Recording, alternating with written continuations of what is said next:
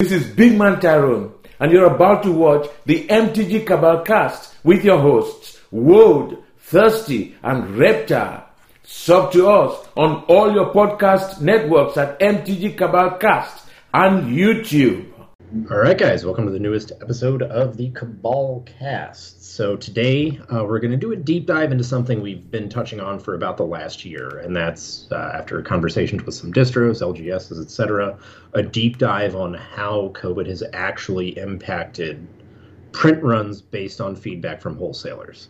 So this is like, a little bit of a general timeline, when the set releases, when the print run happens, and how it's going to affect reprints and what that means for the prices of these sets.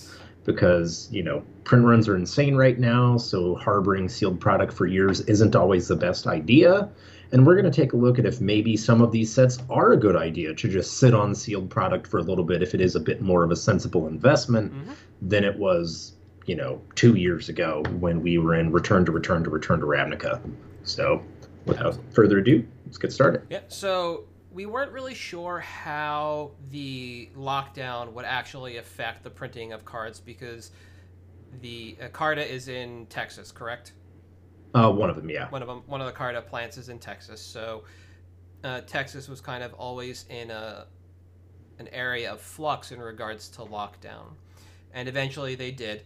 So that's going to impact immediately the ability for WotC to get their standard print runs out to the gaming populace. And it doesn't affect all sets. It really just kind of starts at a specific point in time. And we're really starting to look at this with Ikoria. Ikoria starts printing basically at the end of 2019. It releases in April of 2020. That's about a 6-month lead time to really start printing. So they get, maybe 3 or 4 months lead time, which means they're able to do their first wave based on distro and allocation. They might be able to get a second wave in based on interest. And now this is where things kind of get interesting because we go into lockdown for the most part in the United States a month-ish, a couple weeks before the release of Ikoria. So this is the last set that really sees this great demand for paper product, and we kind of see things start to fluctuate in regards to overall numbers and not a stagnation of quantity of cards in market or prices, but a desire for a lot of the tournament staples as a whole. There's a lot more copies of these cards floating around right now than one would expect if people are ready to get back into paper. And so the idea that kind of sparked this cast is something that I've been heard actually, and a number of other Magic-related podcasts that are not related to finance but play. And LSV has mentioned this in either a constructed resources or a limited resources, and I believe Jarvis, you also mentioned it as well, that once people are ready to return to play, they're going to look to pick up these cards in paper, and they're going to need a lot of this kind of back catalog of cards. And starting with Ikoria, we start to lose out on these print waves. So when people come back and they look for what are currently like low to mid-range price staples like Lurrus and Sharknado from Ikoria, the prices that we have now on all versions, but I'm mainly going to focus on the set regular and full art, non-foil for both, are basically set to explode. Because by the time we're able to get back into paper play, we're basically going to have passed the window for a full third and fourth printing of Ikoria. And something interesting with Ikoria that we noted is that it basically fought with Commander 2020 for printing. And whether or not we even got a full second wave of either of those is kind of TBD. It's not something we really have great insight into because that second wave of printing happened at the beginning of 2020 in Q1. And so Ikoria was really the set we wanted to start with and discuss because this is the one that is like the most impacted, but in an awkward fashion because it got like unabated printing for at least the first wave and then like hard stop. And it's interesting too because it's one of those sets where the print run was somewhat due to how they restructured the releases of sets and how new products hit. all of a sudden you have what used to be a normal print run cannibalized by multiple products that aren't necessarily the same set, that are using the same amount of resources. When you combine with, obviously COVID and everything, it's a little bit of a change. After that, you had a very short turnaround to Core 21, which was another thing, because this is kind of like where you see the start of this is going to be here. It's not going to be with Throne, because we got a full supply of Throne. So we wanted to start at basically what was the Guinness of all of this and try to look through the timeline of here's the sets, here's where they came out, here's where they were impacted, here's what they can do. And part of that is obviously taking a look at when they rotate. So as my lovely co-host said, we're looking at the end of next year for rotation on Ikoria and Core 21. Personally, these are not sets that I would look to stock up on because of the print run, because they kind of got a full print run. Obviously, we don't know for sure because Wizards isn't exactly transparent about any of that stuff, which is their prerogative. So I'd err more on the side of caution with one like this, because not only do we have, potentially a full print run, we've got it rotating sooner than later, which to me means there's people may not go as deep on these cards depending when we have paper events again. I've heard some vendors that, talk to some of the higher ups at Channel. I've heard from some people at, whatever TO organizations, Pastimes, whatever. They're like, maybe Q3. Well, Q3 is late enough that people may just not care about Core 21 or Ikoria. Yeah. So for me, I'd be a little bit more cautious. Yeah, I'll buy 5 cards for my deck and then just deal with not paying the money for 2 months when they rotate.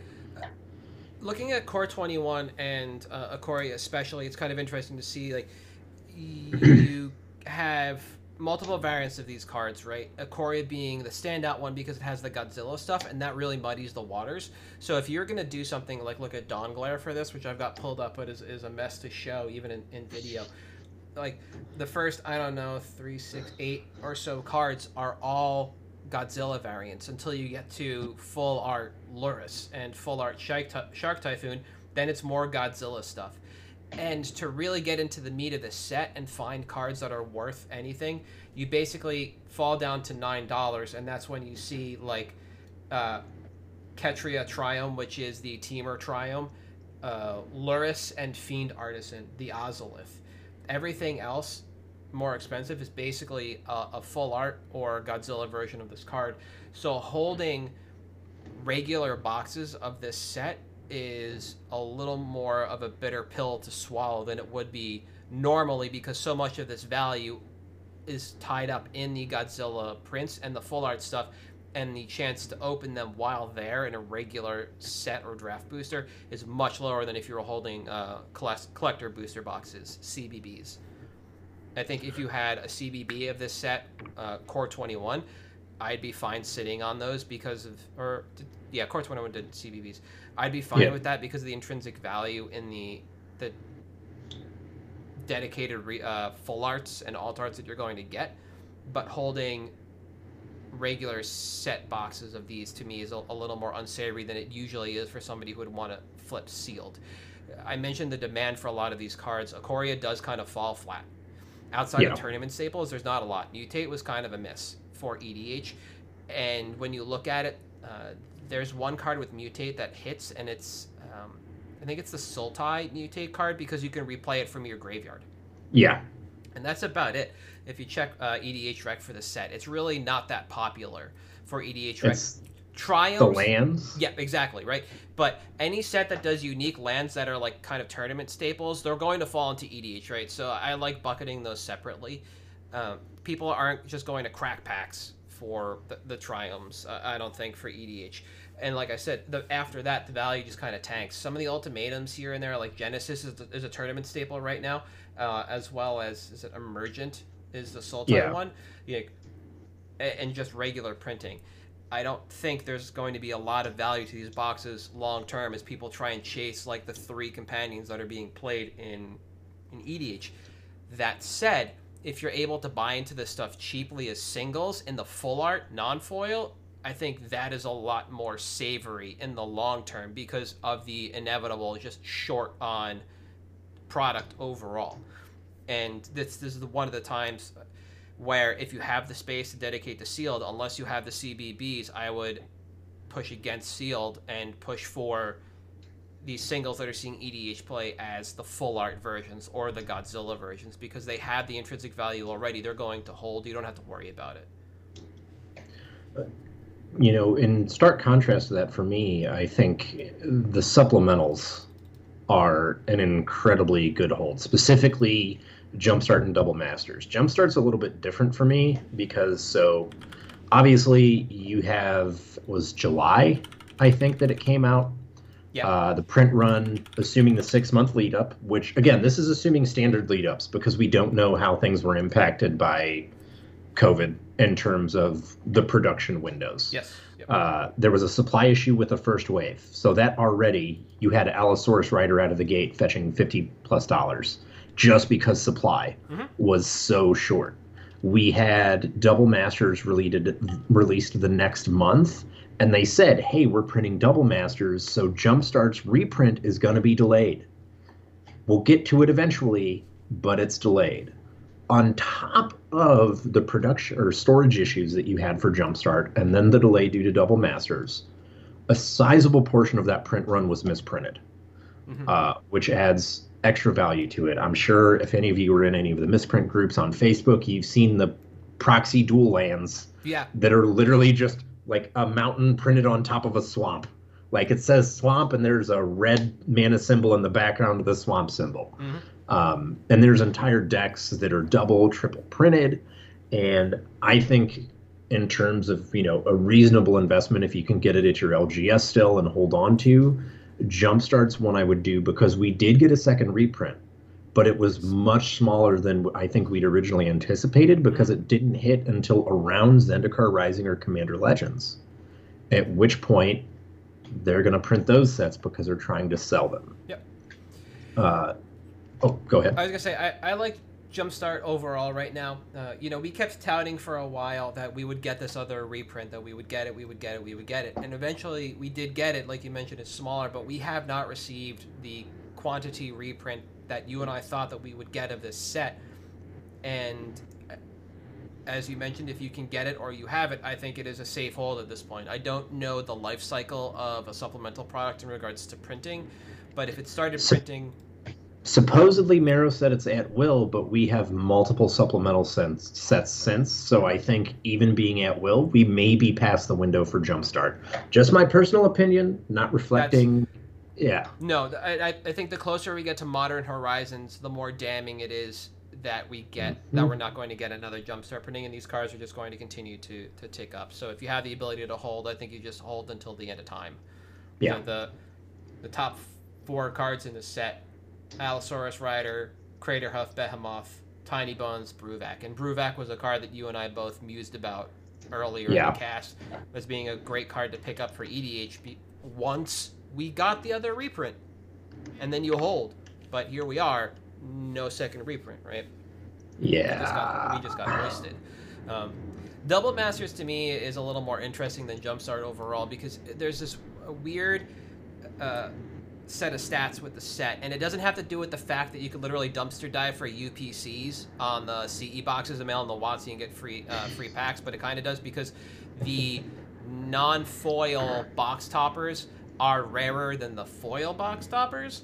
And so if you have the ability to keep product with that or buy into singles like on the cheap before we get back into paper, Stoneforge Mystics, you just got hoisted with Thoughtseize, but there's some other tournament staples in the box toppers that you can get in on. Like I would move on that as well. I think that's a fine hold. I don't see Double Masters really coming back with another wave. What's out there is out there because, like I said, the closer we get to Modern Horizons 2, the more they're going to have to shift gears to print that set to infinity and beyond. And the interesting thing about Double Masters for me was that, you know, when it first came out, we were both like, oh, look at that. We've got the Ravenous Trap slot. How great would that feel? Yeah. And you had a lot of this value that was tied up in lower end cards. And it's actually, due to the production issues, possibly, has had its recovery time shortened compared to other Masters sets. Even with the free redemptions and everything else, typically your master sets, you see like a 3 to 5 month turnaround before the prices start recovering. Mm-hmm. And we saw it with Jumpstart as well. Both of these sets, the singles recovered very quickly from peak open, which obviously was not a whole lot because we didn't have drafting going on at the time. Yeah. But I think that, again, those supplemental sets are really good for that reason. The one thing to watch out for, and this is true of pretty much every set we're going to talk about, is obviously foils are a little bit different except for Ikoria and Core 21, because this is the point where the foil quality dipped drastically. So it's not necessarily something where, if I had a bunch of cards sitting around from these sets single-wise, I'd get rid of the foils before the non-foils. Yep. But in terms of sealed, I'd be sitting, like you said, on Jumpstart and Double Masters effectively till the end of time. Like when I'm like, I could use the money, I guess I'll sell it type of deal. It's not something I'd be in a hurry to flip. I'd be fine sitting on these. Yeah. Absolutely. Double Masters released in August of 2020. We've got, 5-ish months until we come up on the anniversary of that. So again, we're heading towards the end of the life cycle of this product naturally anyway, especially as a supplemental. So it's doubtful that we're going to get much more over time. Whatever WotC is sitting on will eventually get out there, but it's doubtful that, because they had to do all the UPC redemptions, but it's doubtful that we get another full print wave, be it a third or a fourth print wave for this product. And after Double Masters, that really brings us to the standard sets that have been impacted by COVID and print run print run shrinkage because of personnel shrinkage. Zendikar Rising releases in September of 2020, so that means printing started in Q2, April. That's impacted. This set is legal until Q4 2022, and right now we are past the second wave of print runs, I think heading into the third in regards to life cycle. So we're probably, for the life of this product, going to be in a world where every print run of Zendikar Rising is going to be affected by COVID delays. And this was one of the first sets that came out where everyone, all the distros were like, look, you're getting your full allocation. You'll get your normal allocation. That's what we're being told. Yep.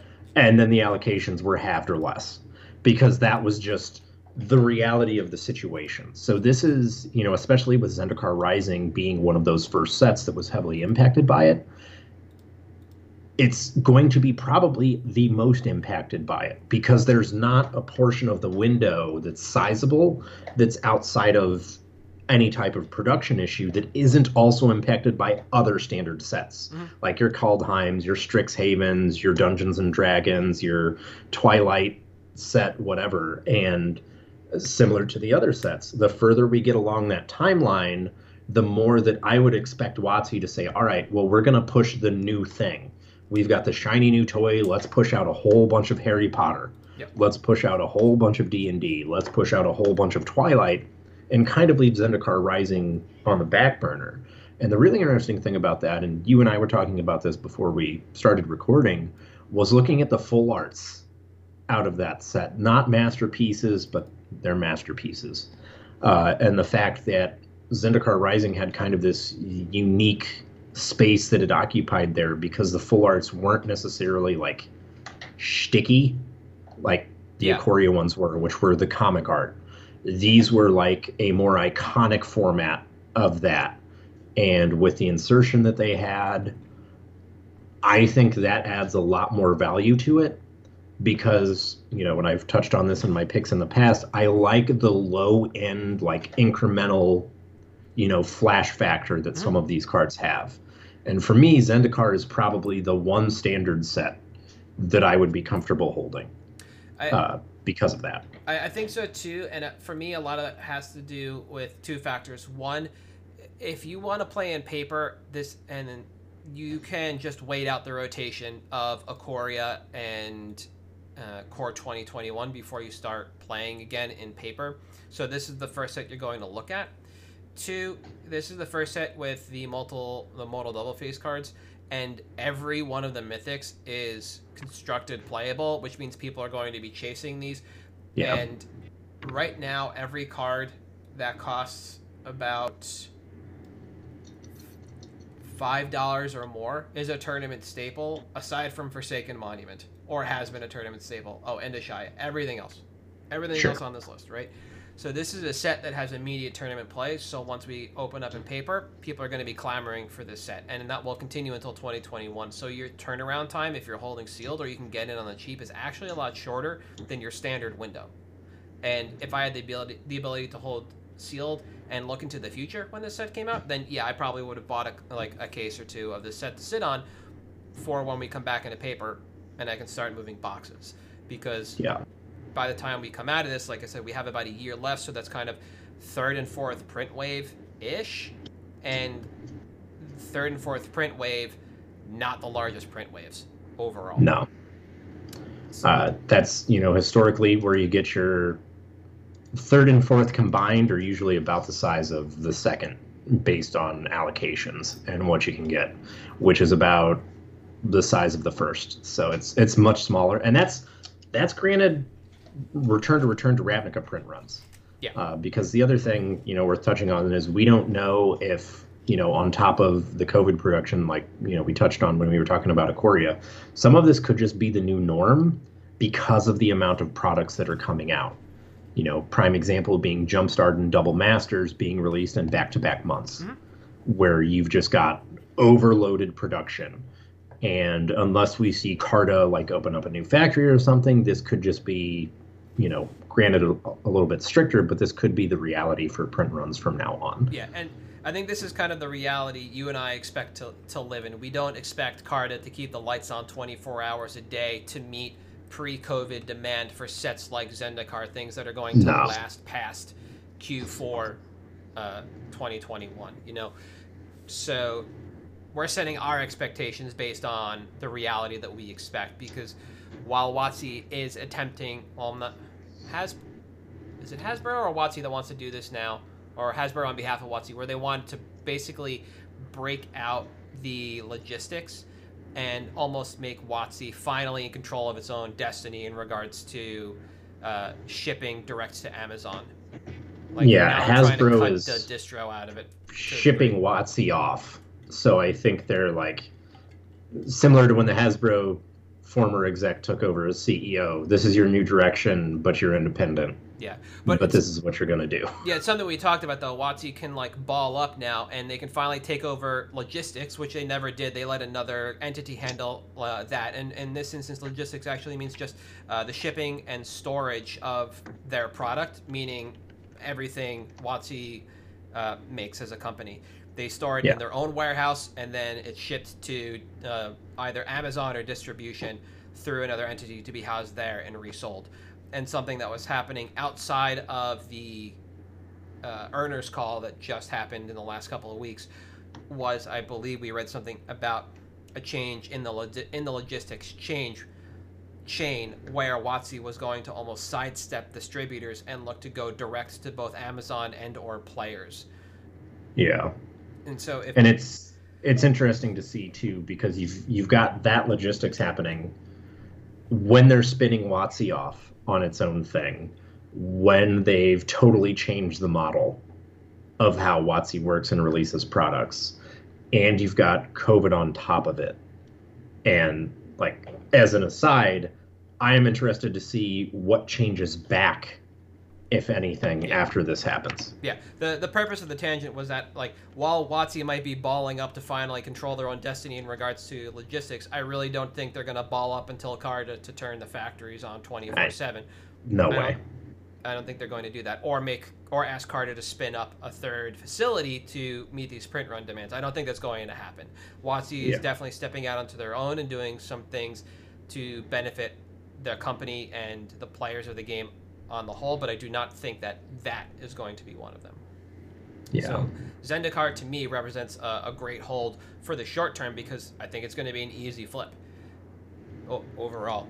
And it being the first impacted set that we're really looking at, this product is underserved. It will remain underserved until they decide to do something about it. And as you mentioned, with the D&D set coming up and the Harry Potter inspired set coming up, it's doubtful that they decide to turn Omnath.set back on at the print offices when they can just milk the D&D and the Harry Potter product or IPs to the end of time. Yeah. From Zendikar Rising, 2 months later, we have the Commander Legends release. So we're basically looking at Zendikar Rising and Commander Legends in print at the same time. And Commander Legends is an immediately impacted set, but it seems like the demand for Commander Legends isn't as great as Jumpstart, isn't as great as Double Master, so prices on that set and quantity overall is fairly light. It's pretty easy to go out and pick up cards. You're able to spec on that set for a while. There's some really interesting storage options when it comes to Commander Legends, and if you want to open foils that retain their shape, I am pretty sure this is a humidity issue, so you either need to live in an environment that is decently humid, build a humidor or have a dehumidifier, and you can like flatten out that set, or you can chance it and open cans of Pringles all day long. Yeah. To me, Commander Legends is a very dicey hold at any point, because even at the initial storage location, it was immediately impacted. Yeah. I don't know that I don't want to hold sealed for sure. And I really don't want to hold singles either. The only like singles have been the like CEDH staples, your Tana Timna type stuff that got etched to foils. But other than that, I've been avoiding it because this is something that, they've already said the Time Spiral print run is going to be incredibly limited. Yeah. I would think that if we were to get a supplemental reprint of anything over the last year, Commander Legends is the one that is most likely to happen. If all of a sudden some just gets found in a warehouse after they stop production, that's going to be the set that it happens to. It's a lowest common denominator, appeal to the broadest audience. The storage issues are bad, and it kind of suffers from the Ikoria problem, where you have a million variations of every card. So it artificially suppresses prices because there are so many versions of everything. Yep. I don't think Commander Legends sealed is anywhere where I want to be for any reason, but I'm fine with singles because they are eminently movable. Like I said, if you have foils and you're able to effectively create your own humidor or your own humidifier, there are ways to do that. If you don't want to buy one, then by all means move in on that. Otherwise, I like the etch stuff. Non-foil. And it's a great set to just look at overall. I'm going to be putting out in our Patreon Discord in the next couple of days just this EDH document I've been working on. Just I've mentioned it before, just consuming videos and writing down cards that seem like they're underserved in EDH overall, that actually beat or met or exceeded expectations in games. And there's a lot of stuff from Commander Legends that seems to be overlooked that is incredibly impactful in games, and I'm constantly surprised how well designed that set was for Commander and how impactful it became on such a broad format. Yeah, it's something that has a lot of upside, and I recognize that, and there's a lot of opportunity there, but for me, it really is all about the storage. Yeah. I'm not saying, necessarily listen to me, obviously, because whatever, but that's my trepidation with it, is specifically Commander Legends seems to be the one set where it came out, and that's when everything started hitting the fan about these are awful quality cards. I'm pulling them straight out of a booster, and they're already curled into Pringles. It's impacting not just the foils, but the regular cards and everything else. And that's kind of where I'm like, all right, well, if that's the case, I'm just going to step back a little bit. I don't really want to touch this stuff as much. Yep. Absolutely agreed. And from Commander Legends, we have where we are now, Call Time and Time Spiral both released in March of 2021. That means their print run started in Q4 2020. Still in serious lockdown. They're going to be Call Time is legal and standard until Q4 2022. Time Spiral is a supplemental set, so a year lifespan at print, and that means that the reprint on both of these sets will be immediately impacted.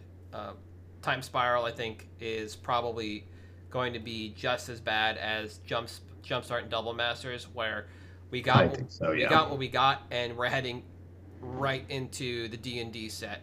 No slowdown, no stopping, and from there it's just all aboard to Harry Potter and Modern Horizons. And I don't think Time Spiral really sees any kind of reprint. Call Time, I think, is better off than Zendikar Rising overall in regards to, I'm going to use the term reprint equity, but it's not really applicable here.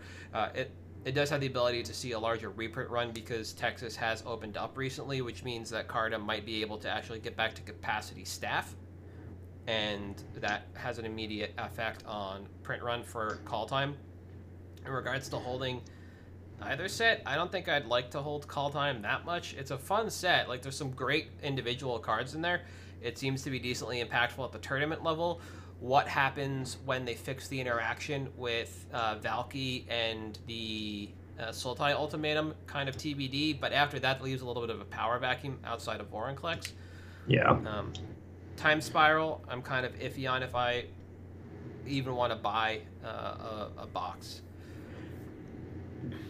My stance on Time Spiral is kind of unique, I think. So I am fine holding this if I can get it for below retail. The other interesting thing is that this is already up on FBA through Wizards of the Coast at 181.75. So we have a floor of 181 on this.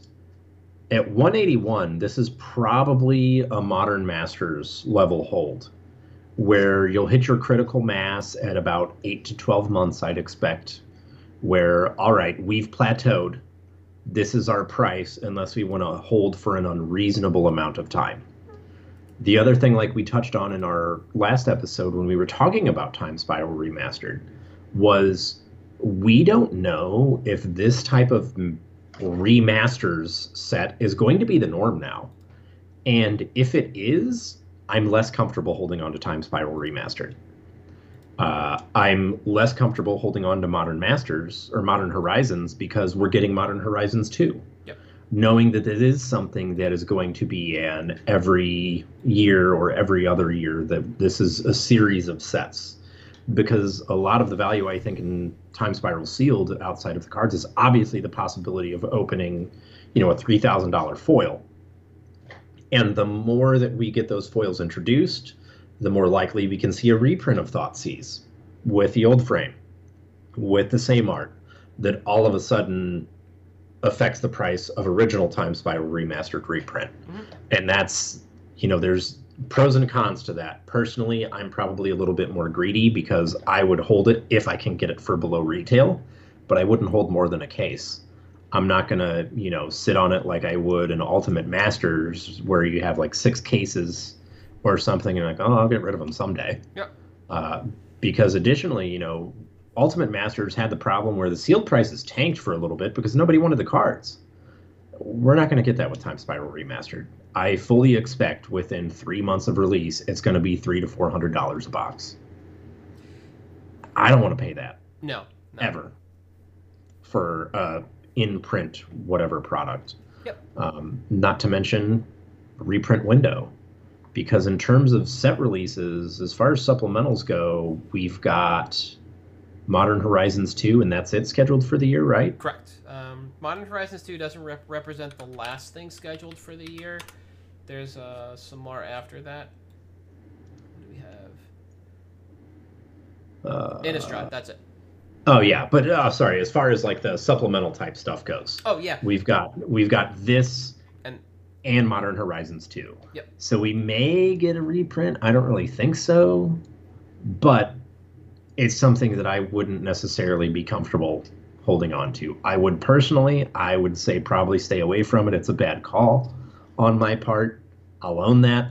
But, whatever. I think out of all the sets we've touched on in regards to hold, this is the one that probably offers the most unique strategy because you can either hold the sealed product and play the old border lottery like you could with the expedition sets because you're going to get an old border card in there, and obviously some of them command more of a price than the others, but the other 14 cards in the pack, short of Tarmogoyf and maybe a choice few others, aren't really worth the rest of the price of that pack. So you're basically looking at that extra slot for your value. And if you want to hold the box and kind of own that premium, I think that's perfectly fine. The other way to do it would just be to buy in at peak supply and just target singles at peak supply. You know, people have been fawning over Thoughtseize for a while. There's now a full set that's been opened in non-foil, and they look really good. We know what Chalice and the Lotus Bloom look like. We know what Cranial Plating looks like. And I think if you are looking for an opportunity to move higher quantity overall, I think singles is the way to go, because you'll be able to churn those a lot easier than you're going to be able to churn one full box in time, because, you know, it'll be easier to find somebody who wants 4 Thoughtseize than somebody who wants an entire box when it costs $300-$400, you know. The people who want that Thoughtseize want that Thoughtseize. You know, they're in that market, and they're not that difficult to find. You got Jundal format guy all over the place. Or, you know, Grixis Delver guy. Roland. Yeah. And both of those players can play their entire deck in Old Border now. That's actually really important to remember when you look at this set and the cards they chose. They chose with a purpose. A lot of decks in Modern and Legacy now can be played entirely in Old Border. And I think that is going to lean, like, that kind of pressure is going to lean on the set and increase the price of boxes over time and make singles easy to churn and an easy way to make profit as well. And you just need to determine what's better for you, your storage space, your wallet, and your timelines.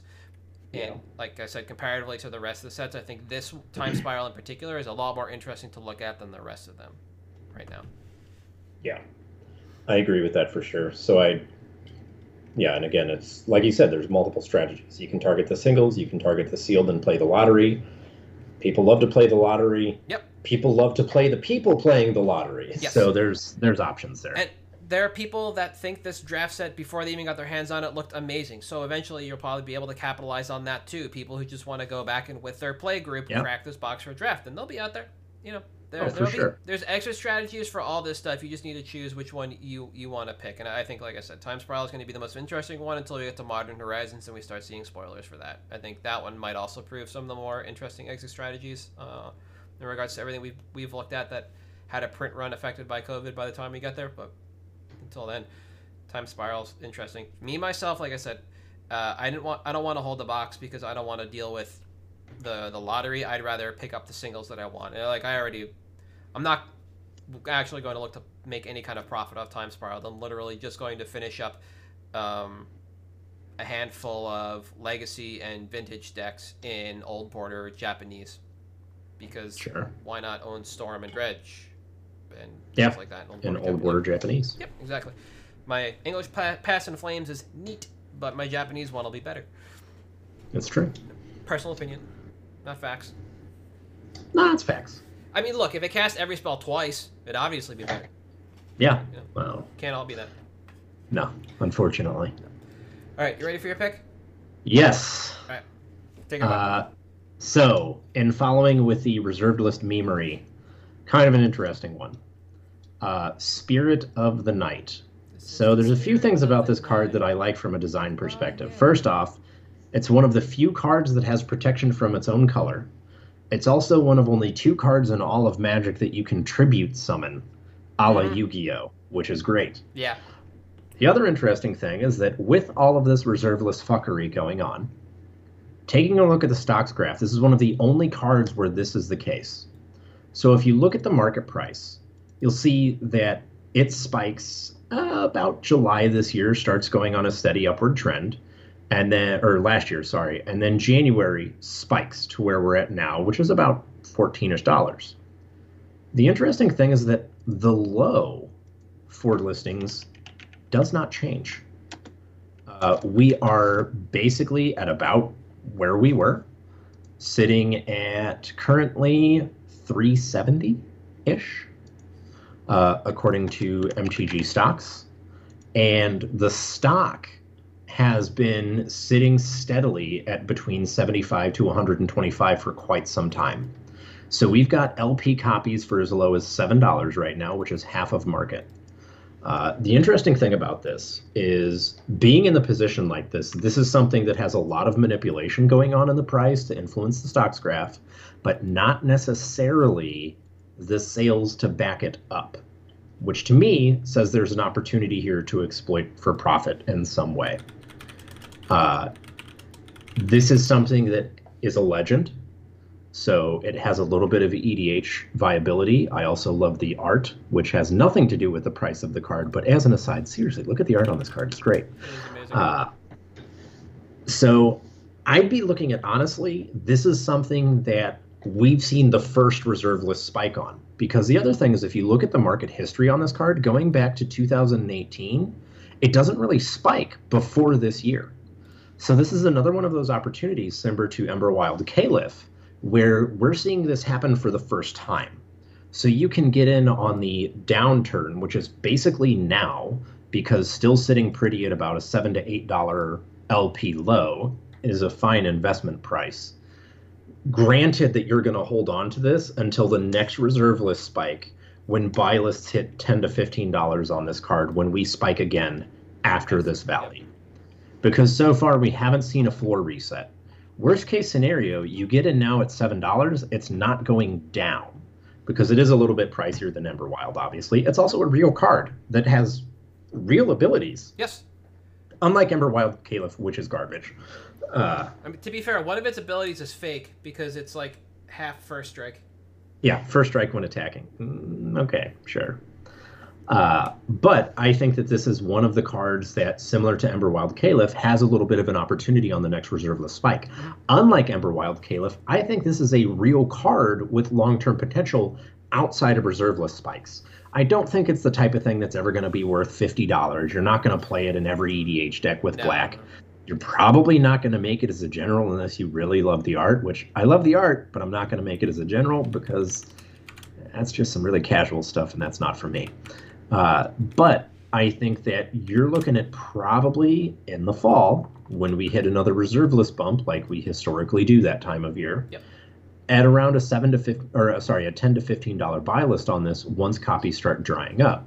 The interesting thing about this as well is that this is one of the few cards that I found on the reserve list that is like not real necessarily. It's not your mode. It's not your Chains of Mephistopheles, where the price is similar on MKM after conversion as it is to TCG Player, which means that this isn't the type of thing that's easily going to be arbitraged to counter any sort of pricing issue.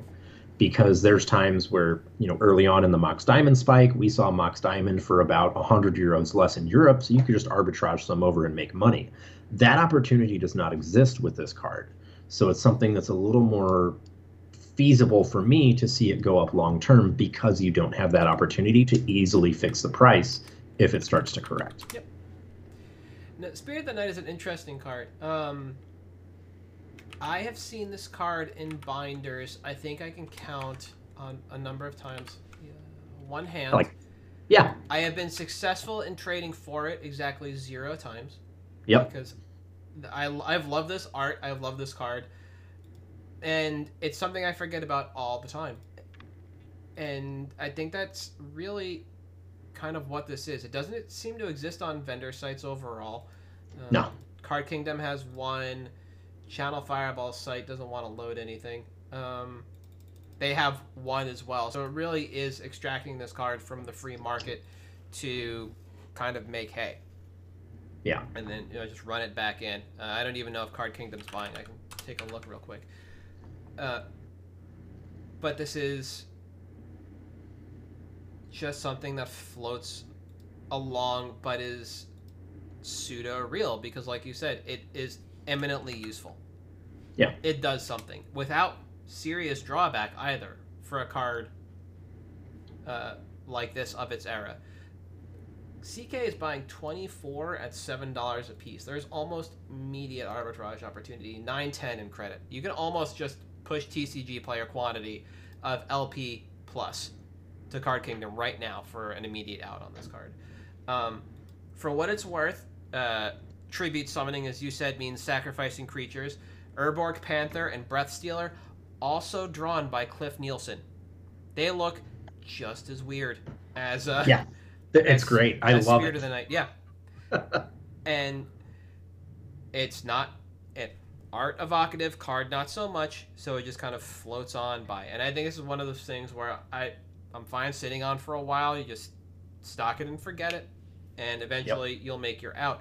The price discrepancy that you brought up, or lack thereof rather, is also really interesting because it means you're basically just able to extract quantity from wherever you need to, and you can either play the game yourself and vendor shuffle things from MKM to TCG Player or vice versa, or just extract from both marketplaces and, you know, create a run if that's what you want to do, if you're in the mood for it, because quantity is super low, or not, and just wait for it to dry over time, because this is not a card that is in high quantity in good condition seemingly anywhere outside of TCG Player, and even then there's a whole 27 copies that are LP plus. Yeah, there's not a lot there, so it's a pretty decent opportunity to, you know, work with some friends and just move it. Yeah. Like I said, even overall, just sitting on it for a while if you want, also perfectly fine too. With the awkward difference between market and average almost being a double up, and CK buying at average, it speaks volumes about the fact that you're going to be able to move this thing quickly, you know, in the short term, if you're able to get in under, you know, $10 or so, and that is immediately an option. Even going so far as to buy at up to $9 on TCG Player, that gets you 7 copies you can just ship straight to CK for immediate profit. Like, yep. Yeah, I think this is a great quick flip, or a great long-term hold. No matter what, I don't think you'll lose on this card. I'm going in another direction. I'm going with a Planeswalker that I've been watching forever this week, and a Planeswalker I played in Standard. So I'm going with Garruk Primal Hunter, specifically from M12, just because it's the first set it was in. It's the M12 and M13. It's same cards, same art, no change in the frame, but I just like going with the original when possible. That was all glare. I've got no idea what you held up. Oh, the Garruk Primal Hunter I have signed by Cassius Mars, Mr. Foil King. Fair enough. From M12. Yep. So the stocks graph tells an interesting story of the reprint in the 2019 Commander set that just causes a plummet. But I'll speak to that and why this pick has been sitting on my list for almost a year in a minute. So initially, you know, Card Kingdom was buying 24 at $2.25. There were 219 copies of this on TCG Player, LP or better, for $2.21. As of adding this to the show notes on Friday, Card Kingdom is buying 17 at $1.50. They're currently buying 21 at $1.50, so that's a 75-cent drop in price overall, but quantity buying stays about the same after the weekend. TCG Player, quantity dropped from 219 at 221 to 145 at 244, so there's demand for this card finally. That's why it's been sitting on my list. So this card, highly playable in any green deck that wants to go big. Make tokens or play off the cards in hand, as the -3 to draw is incredibly real. So Garruk comes down as a 5 CMC Planeswalker, loyalty 3, +1 to make a 3/3 beast, -3 to draw cards equal to the greatest power among creatures you control. And if you have more than one creature and somebody kills the largest creature you control, or creature with the largest power you control, you still draw the cards, but equal to the power of the next largest creature you control. No matter what, you're getting those. And then Garruk's -6 is you just make a bunch of 6/6 worms equal to the number of lands you control. So it plays this really interesting game across 3 different themes in green that are fairly well represented. I'll bring this up on rec right now. The newest toy it got is Vorinclex. Not as a commander, just in the 99. And when you look at commanders, you see pretty quickly exactly what I'm talking about. You have Multani up at the top, which is looking at cards in hand. You have Salava, Storev, Gromaha, Galta, all looking at creature power, which makes the draw super live, as well as the +3. And you just keep going down, you just see great green stuff all the way down. Eventually you start branching out into green decks that aren't heavy and just splashable. But you know, you can play this really anywhere you want. 3 green pips on 5, not the hardest. So the dip I mentioned earlier in the stocks graph is where this gets reprinted in the 2019 Commander deck, Primal Genesis, which is a Naya token deck that promotes both the go wide strategy and the go big strategy across the entirety of the 99. So even there, WotC is just feeding you the idea that this is not a one-dimensional planeswalker, and once you dig in, this isn't even really a two-dimensional planeswalker. This guy almost plays 4D chess, right? Yeah. Super, super useful. So, format information in regards to EDH, you have Kosama and Vorinclex, which offer new utility, but this can feature prominently in any base green deck that isn't looking to get under its opponents. Remember, this costs 5, and you're just making a 3/3 or drawing cards. This isn't great for something like Toski or any other like small green deck that just wants to punch somebody in the face real quick. It pluses to protect itself or minuses to draw cards, like I mentioned, and it's immediately impactful to the game. It offers a contained threat that, left unchecked, can win the game regardless of what your overall plan is. So that speaks to its Eminent Splash ability. You could be playing, just Sultai Control, and this is a win con on its own after you draw cards. It just does so much and offers so much versatility. So this allows Garruk to flex outside of mono green decks into green slanted lists, as it requires 3 green pips to cast. Like I mentioned, it makes it a little hard, but not difficult in green light decks, but it still maintains both its power and its utility. So the timeline on this, and this is more in depth about the Q3 dip and the lull, right? So we saw Q3, Q4, there was an EDH lull. We've seen this for a while. It's why I've been sitting on some of these cards. We mention it all the time. For whatever reason, there was just this real big stagnation in 2020 Q3 to Q4, and Garruk was impacted by that. We take a look at the stocks graph, and it just ropes forever, despite the fact that the average flexes, but the market just keeps dancing around, right? So it's just steady forever. It just rides this wave, and eventually, bam, reprint. But continued support for green and EDH continues to bring new looks and renewed demand. So we're getting out well ahead of a card that was and is again seeing growth. That's the really important part, was even though the growth is light recently, we're finally starting to see that upward trend. Starting around Ikoria, it's been ticking up ever so slowly. CK Byleth was a lot lower than it is, but it's finally started to trend up. So the open market price has recovered, which is a positive note towards future growth, but the vendor Vilist stagnation points to a longer term hold, and based on the current charts, my expectation is almost a year before we're able to flip for a decent margin. Now, that stagnation is kind of past. We're starting to see it increase both in quantity and price, but we're still probably looking about a year because it is a very slow trend overall. So, end of the day, it's not a flashy card. It's really just a workhorse, so I don't expect a spike in the short term, but at the same steady growth we have come to expect from these kinds of cards, like I said, about a year. I think it's interesting, too, that this does, long term, even longer than what you're saying, this is something that's always going to be liquid because it's one of the most green cards I think I've ever seen in the history of Magic. It makes dudes. It draws cards, which green is incidentally good at, and it makes really big dudes. Yep. And it's the type of thing that appeals to casual players because it makes big dudes and does a bunch of stuff, and appeals to your more knowledgeable competitive players because it creates so much card advantage just by being on the field. Mm-hmm. And like you said, with more eyes getting on it, and the more that we get help for green, the more dedication for green there gets there, the more Garruk tribal we end up with, because we're at 40 Garruk planeswalkers. We're at a lot, but we finally got Garruk back. We didn't have Garruk for a very long time. Nissa took his place because of the Gatewatch. Remember that too. Yeah. And I think that this is the type of thing that as we get Garruk back more in the storyline, you're going to have people reaching back further in time to get these. And I think that, obviously we'll see how things go.